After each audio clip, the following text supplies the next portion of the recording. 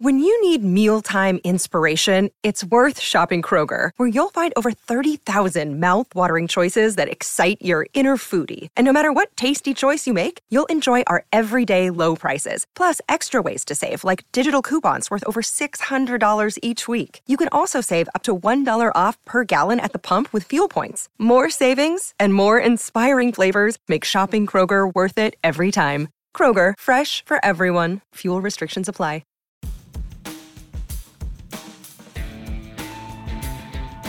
It's the Euros Digest from Football Digest. I'm Ned Keating, here to guide you through another busy day of action at Euro 2020. Joined this morning by Joe Chapman of the Birmingham Mail.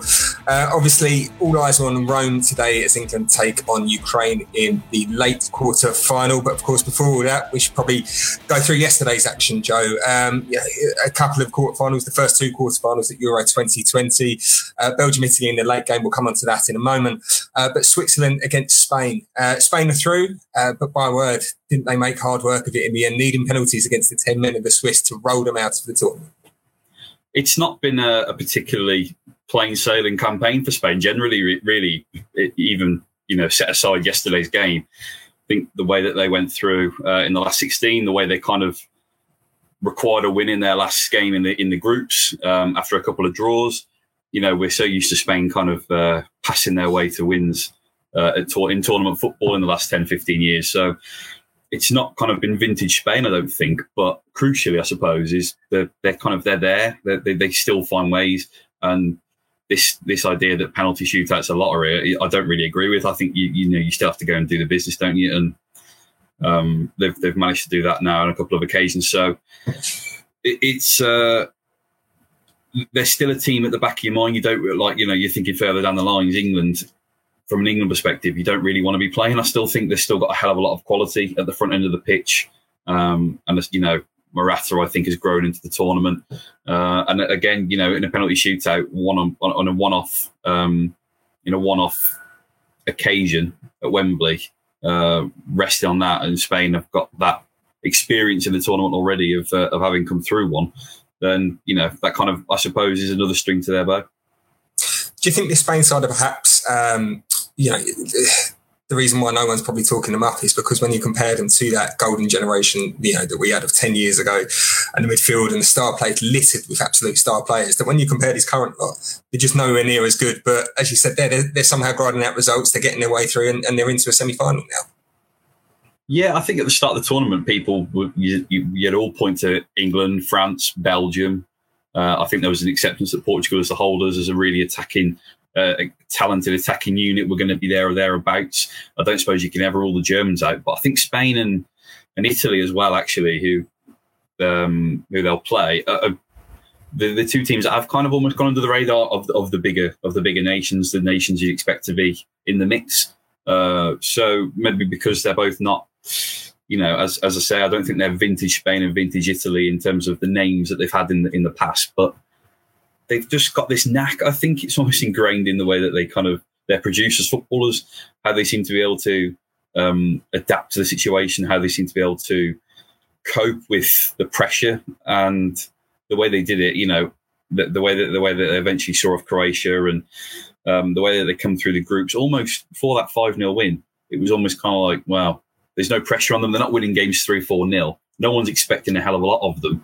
So they kind of all of a sudden they're there now. They're in the semi-finals. And again, we'll come on to Italy in a moment. But again, they're not a team you particularly want to play now in a one-off game, because they just feel like as the tournament's progressed, they've grown into it and they've been kind of getting better and better in terms of their performances. That said, I thought Switzerland. As they did against France, I thought put up an enormous fight to even get to penalties with 10 men. I thought was a really, really brilliant effort. And you'd have said to Switzerland, supporters of Switzerland, before the tournament started, you're going to get to the quarters and knock France out. I think that's a good effort. Yeah, what was it? Not since 1938 or something ridiculous like that, wasn't the stat that Switzerland hadn't won a knockout game at a major international tournament. As you said, there's something about Spain for me. I feel like there's almost the way that they're kind of getting through games. They've only won one in 90 minutes so far. They've almost reminded me of Portugal from 4 years ago, just doing enough to get through.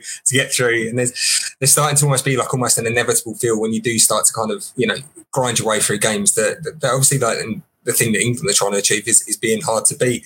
But as you said, they're obviously Italy next up for them, coming through 2-1 winners against Belgium. But what a game that was. That's exactly what you wanted on a Friday night, isn't it? Two teams going absolute hammer and tong at it. When you get to this stage of a tournament, you sometimes do get cagey matches. We might get a cagey match between England and Ukraine later today, and we'll come on to that later. But that game, they just absolutely both gave it their all, and what a match that was.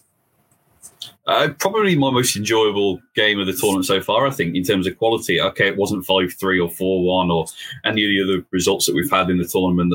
I think it's been a really, really good tournament, actually, in general. But I thought in terms of the quality of the game, the way Italy started in the game just didn't give Belgium room to breathe. The way they pressed high up the pitch, as good a football team as Belgium are, they really struggled. And, of course, Italy could have been 1-0 up before they even went 1-0 up, so the first half was theirs, really. Couple of fantastic goals, really, really good finishes. The one from Insigne was absolutely excellent. And if you're beating a goalkeeper like Courtois from there, then it's a very good strike. But Belgium I tipped Belgium to be the highest scoring team in the competition before it started, just because I thought, you look at the array of talents, and I know it's not kind of panned out that way, but, you look at the quality they've got at the front end of the pitch, and you can never really properly rule them out. And I know that there's been that axis of De Bruyne and Lukaku and the goals that they've produced between them throughout the course of the tournament. When you've got that quality, I know Hazard's not been firing, and he hasn't been firing for a little while now, but when you've still got those real genuine world-class players at the front end of the pitch, albeit against an excellent, experienced Italian backline, you've still got to kind of not really rule them out. So when they scored that goal right before half-time, albeit a fairly soft penalty, I thought, but it wasn't going to be overturned by VAR. I thought we've got a serious game on. And even though there were no more goals in the game, I thought it was still a compelling watch in the second half. I didn't think they missed Eden Hazard too much, because I thought the performance of Jeremy Doku, you kind of wondered why they kept him hidden almost from the rest of the tournament. He was sensational last night, despite ending up on the losing side. But looking at that Belgium squad and the talent that they've got there, as you touched on already, but the age, crucially, of that talent, this was probably their last chance to win anything as a group. And for a nation as small as Belgium, there's always this talk about, will they ever produce a generation as good as this again? This might have been Belgium's one and only chance with this group of players and this era to win a major tournament, and it looks to have sadly passed them by. Yeah, not for Doku, obviously. I think he's one of the kind of younger players that are coming through. I thought as you say, he was brilliant on the wing. But yeah, you're probably right. I mean, there are certain aspects of the squad that are still going to be there for another tournament or two at least. Not least of all Lukaku and De Bruyne. But yeah, it's certainly, you look at the back line, you look at Vermaelen and Vertonghen and Alderweireld. There were already a couple of players that had already been moving on, really, in the last few years. Players like Fellaini, Morales and Moussa Dembele. So they've already begun that transition, really. They are already kind of, I suppose, kind of turning over, really, a new leaf. But yeah, it feels like a little bit like that. Certainly from a defensive point of view, I don't see the same quality players coming through as they had. And as I've just said, a few of the midfielders as well in the last 5-6 years who have kind of ended up being moved on or retired. A little bit like Croatia, I think, really. It just feels like the end of a cycle. And the challenge there, as you've said, for Belgium is to kind of come again. It's not as easy when you're a country the size that they are, and they've kind of stumbled across this generation of players who have all been outstanding talents, who we all know as football fans in England, who have been Premier League stalwarts in the last 10 years. And whereas teams like Spain and Germany, and to a lesser extent England, really have managed to kind of still churn out these kind of generations. This is as exciting a generation as we've seen for England for a while. There is that challenge now for Belgium to kind of to produce the same. A little bit like Holland as well, I think. With Italy, as we've said already, going through to the semi-finals against Spain, but they'll do so without Leonardo Spinazzola. I always think he's Lorenzo for some reason. That's not a good idea for us journalists to get names wrong, is it? But Spinazzola's been a key man for them throughout the Euros, and it looks like he's not going to play any further part after doing his hamstring by the looks of it last night, and was in absolute tears. That's going to be a big hole for the Italians to fill, especially with Emerson of Chelsea not playing much for his club this season, being the man lined up to fill that position. Yeah, you could tell immediately it wasn't good, wasn't it, when he went down? And as you say, he was in tears, and the way he was stretching off, it doesn't look good. I think he knew there, a little bit like De Bruyne in the Champions League final. Those tears kind of mean more than it's not pain. It's more he knows what it means for the longer term. So yeah, he's been excellent. He's been a really, really good this tournament. I've really, really enjoyed watching Spinazzola. And as you say, I think Emerson, somebody you kind of almost have to be reminded he's still a Chelsea player. So the thing with Italy is it's just collective for them. It's a unit for me. I think that they're so they just seem to be so tight knit that one comes in, albeit maybe not of the same quality, that you kind of back them to kind of almost pull themselves through. Whereas with France, for example, you could tell they were kind of a team of individuals by the end of it, or certainly not even individuals, but certainly kind of there were cliques in the dressing room. So Italy just seemed to be all on the same hymn sheet, really. And again, okay, yeah, of course, you're still missing that quality. And any player, any key player in any given team will miss their best players, but there's still a lot of quality left in that Italian side. One last question, Joe, before we get on to England versus Ukraine. The early game today sees Denmark take on the Czech Republic out in Baku. It's probably a battle between everyone's favourite team in Denmark and one of the real surprise packages of this tournament in the Czech Republic. Yes, they lost to England, but they took points off Croatia and crucially in the last round, they beat the Dutch as well. Yeah, well, with the Danes, I think, there is a bit of a narrative there after the first game and what happened. And the idea that they might be powered by that. Actually, I just think they've been really, really.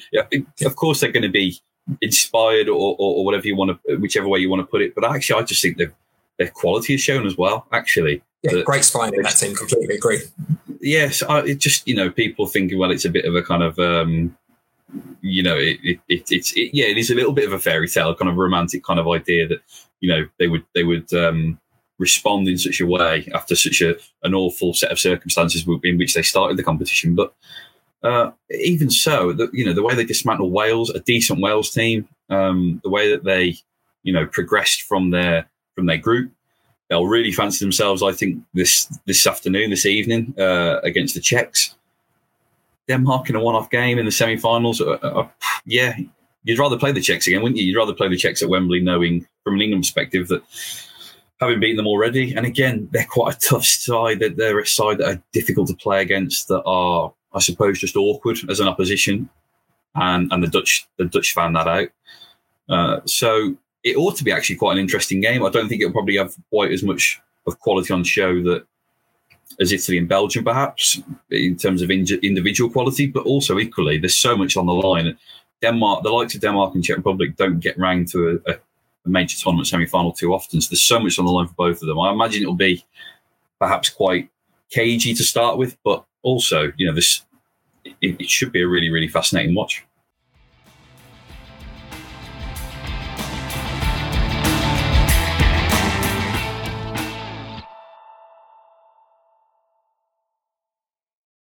Today's late game sees England take on Ukraine, as we've touched on already. Although if you listen to some sections, perhaps the English public and the English press this week, this game has no bearing. England are already in a final, aren't they? But it's going to be a tough game for England today. Not as much might be known about the Ukrainians to the wider public as say the Germans were.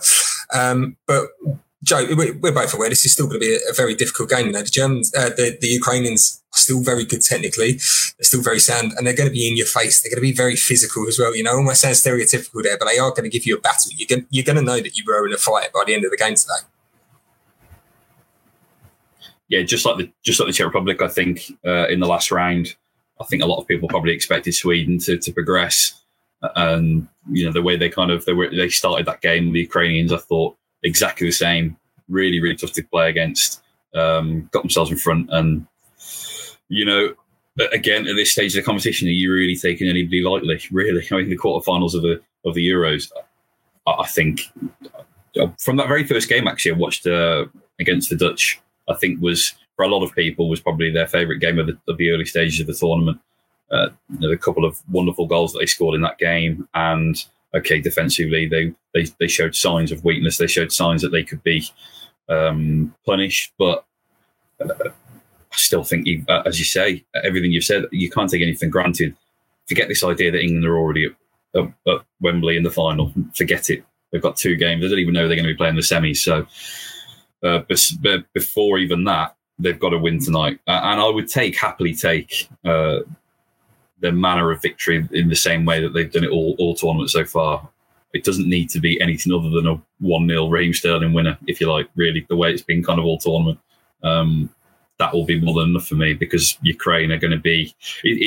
there is a little bit of pressure perhaps off Ukrainians in the respect that England, big favourites in the game, but they'll have their own game plan. They'll be there to upset the flow of England's players. And it's a different challenge, isn't it? Because I think England rose to the challenge of Germany. I think they enjoyed the challenge of perhaps having less of the ball and being that counter-attacking team. Now they're going to be the ones that have to come out and break Ukraine down.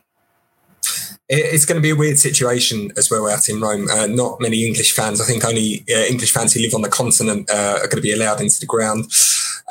There's going to be probably far more Ukrainian fans in the stadium tonight than there is English fans. So that's going to be a complete role reversal and a complete different scenario to what the players have been used to so far. Obviously, with the vast majority of the support at every game at Wembley so far being behind the English.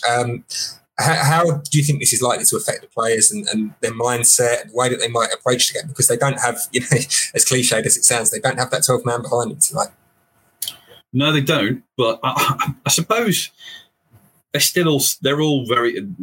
lot of them are very young players, but a lot of them are still very, very experienced on the big stage already. If you look at through the England team and you've got international players throughout, you've got players who have played in European competitions for their clubs throughout the team. You've got a lot of players also who have not played a lot of international football who probably, there's a bit of a weight of expectation, but they should be able to kind of play without a little bit, without that pressure really, especially away from Wembley for an evening.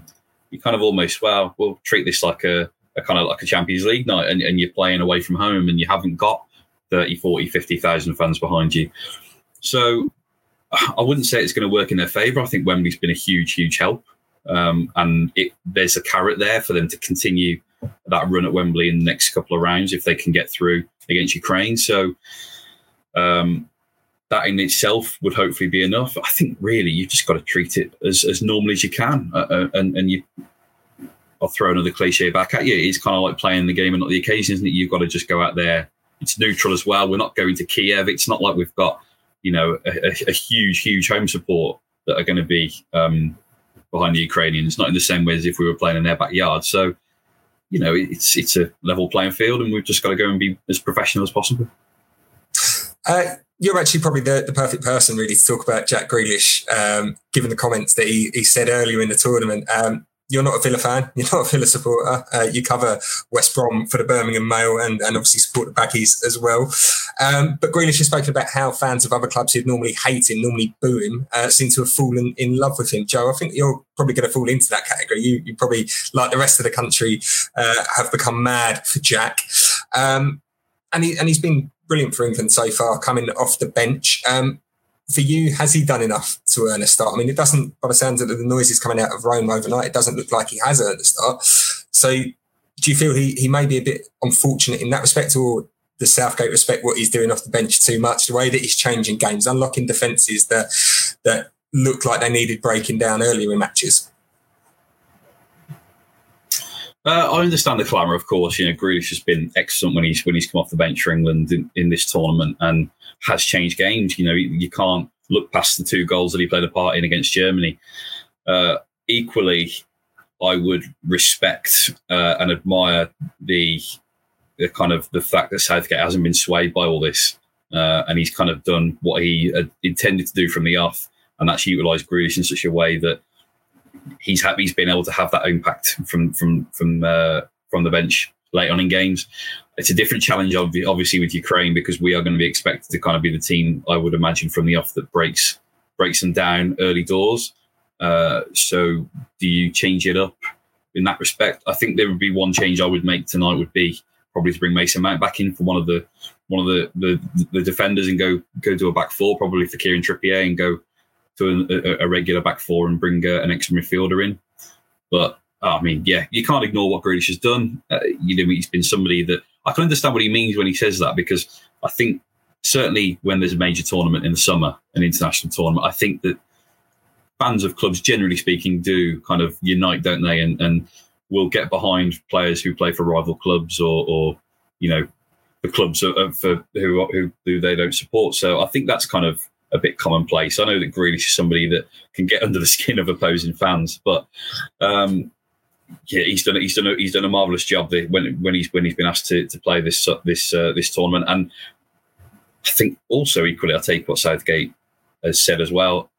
It's been tough to break that front three down, really. I know Saka's come in and ahead of him, but he's been very, very good. And Sterling, how could you drop him at the moment? So, yeah, it's difficult. It seems to work at the moment. I would back Southgate to make the right calls because he's got England to the quarterfinals so far without too many hitches. The news overnight appears to be that Southgate is going back to a back four. Mason Mount is back in. Bukayo Saka might miss out, so therefore there's a suggestion that Jadon Sancho, England's forgotten man almost in this tournament, doesn't seem to be trusted too much by Southgate. But understand that Jadon Sancho is set to start in Rome tonight. So obviously that's the attacking suggestion, the attacking look that you wanted from this team. And that's what they're going to have to do. Ukraine are probably going to sit back like the Czechs did in the group stages, like Scotland did, like Croatia did, and parts. I know they did come forward at times. So it's going to be a return to that situation for England, isn't it? They're going to have a lot of the ball, and it's going to be a case of kind of, can you find the right pass, the right move to get in behind this Ukrainian defence and get that? She said that it could only be one goal. It only needs to be one goal. Yeah, only by one goal. I think Sancho's an interesting one. I suppose there's been as much clamour for Sancho as for Grealish or for Foden at this moment in time to be given an opportunity from the off. So he makes sense as somebody who comes in and plays on the right-hand side of the front three. That makes perfect sense. He ticks that box. It's what he'll be doing for Manchester United next season. It's what he's been doing for Borussia Dortmund for the last couple of years. So it's somebody that I think really is... not an unknown quantity. He's played for England a fair amount, but in terms of competitive football, this is a really, really big opportunity for him. And I think they're right. You watch Harry Kane in the last however many matches for England, and what he does for Spurs as well. We know that he likes to drop deeper. Sometimes it's almost frustrating to see him on the halfway line. But the important thing is that when he is kind of in that almost quarterback role himself, that there are players going beyond him, and especially against a team that are going to probably sit a little bit deeper than Germany or any other team we've played so far in the competition, that it's really, really important that there are players that can go behind that defence and go beyond Kane, and they're going to need pace for that and to stretch that defence. That's something that Sancho and Sterling have. So I can understand the thinking there, and I can understand why Mason Mount will be back in as well. In terms of Ukraine, we touched on it already about the fact that not much is known about them in this country as Germany, obviously. There are a couple of players in that squad that English fans are, accustomed to. Andrei Yarmolenko, West Ham, Alexander Zinchenko of Manchester City. So obviously they're two key men, two danger men for them. I'm going to put you in a rather awkward position here and ask you to try and compile a scouting report on the rest of the Ukrainians from what you've probably seen of them so far at this tournament. The silence there. Go back to the first game. No.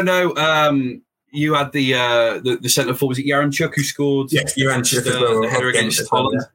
So he's a serious presence up front in terms of what Stones and Harry Maguire are going to have to deal with. I think he's kind of like their outlet. So in an attacking sense, I think what's been really, really impressed me about Ukraine with Zinchenko especially is that he is kind of one of many at Manchester City, isn't he? The way he's kind of he's utilised by Guardiola. He can be in the starting 11 one week and drop the next Whereas, as we've seen with a number of players who go into the international, a bit like Bale, I suppose, with Wales, they really, really kind of take this match on and run with it as being one of the real kind of outstanding talents. And Yarmolenko is quite similar, a little bit like his old teammate Arnautovic, who does it with Austria as well. And you know, you look at those players, those kind of countries that have got one or two really, really genuinely top quality players in their team that they look to. When you're playing at that level domestically, you then tend to kind of, I suppose, really thrive off that expectation, thrive off that pressure, and that you end up becoming that kind of reliable player, reliable individual on the big stage. So, yeah, I think they are more than the sum of their collectively. They're more than the sum of their parts, aren't they? I think so. I think England probably have already come up against bigger challenges. I suppose if they were to see off Ukraine tonight, they'll probably come up against bigger challenges to come. But you've still got to beat what's in front of you. And as I said before already tonight, I think I'd take a 1-0 win. That's a lovely way to leave it. Don't even have to ask you for your prediction there. We've gone for a 1-0 by the sounds of it. But Joe, thanks so much for joining us this morning. And we'll be back again tomorrow to digest all of the action from another busy day at Euro 2020.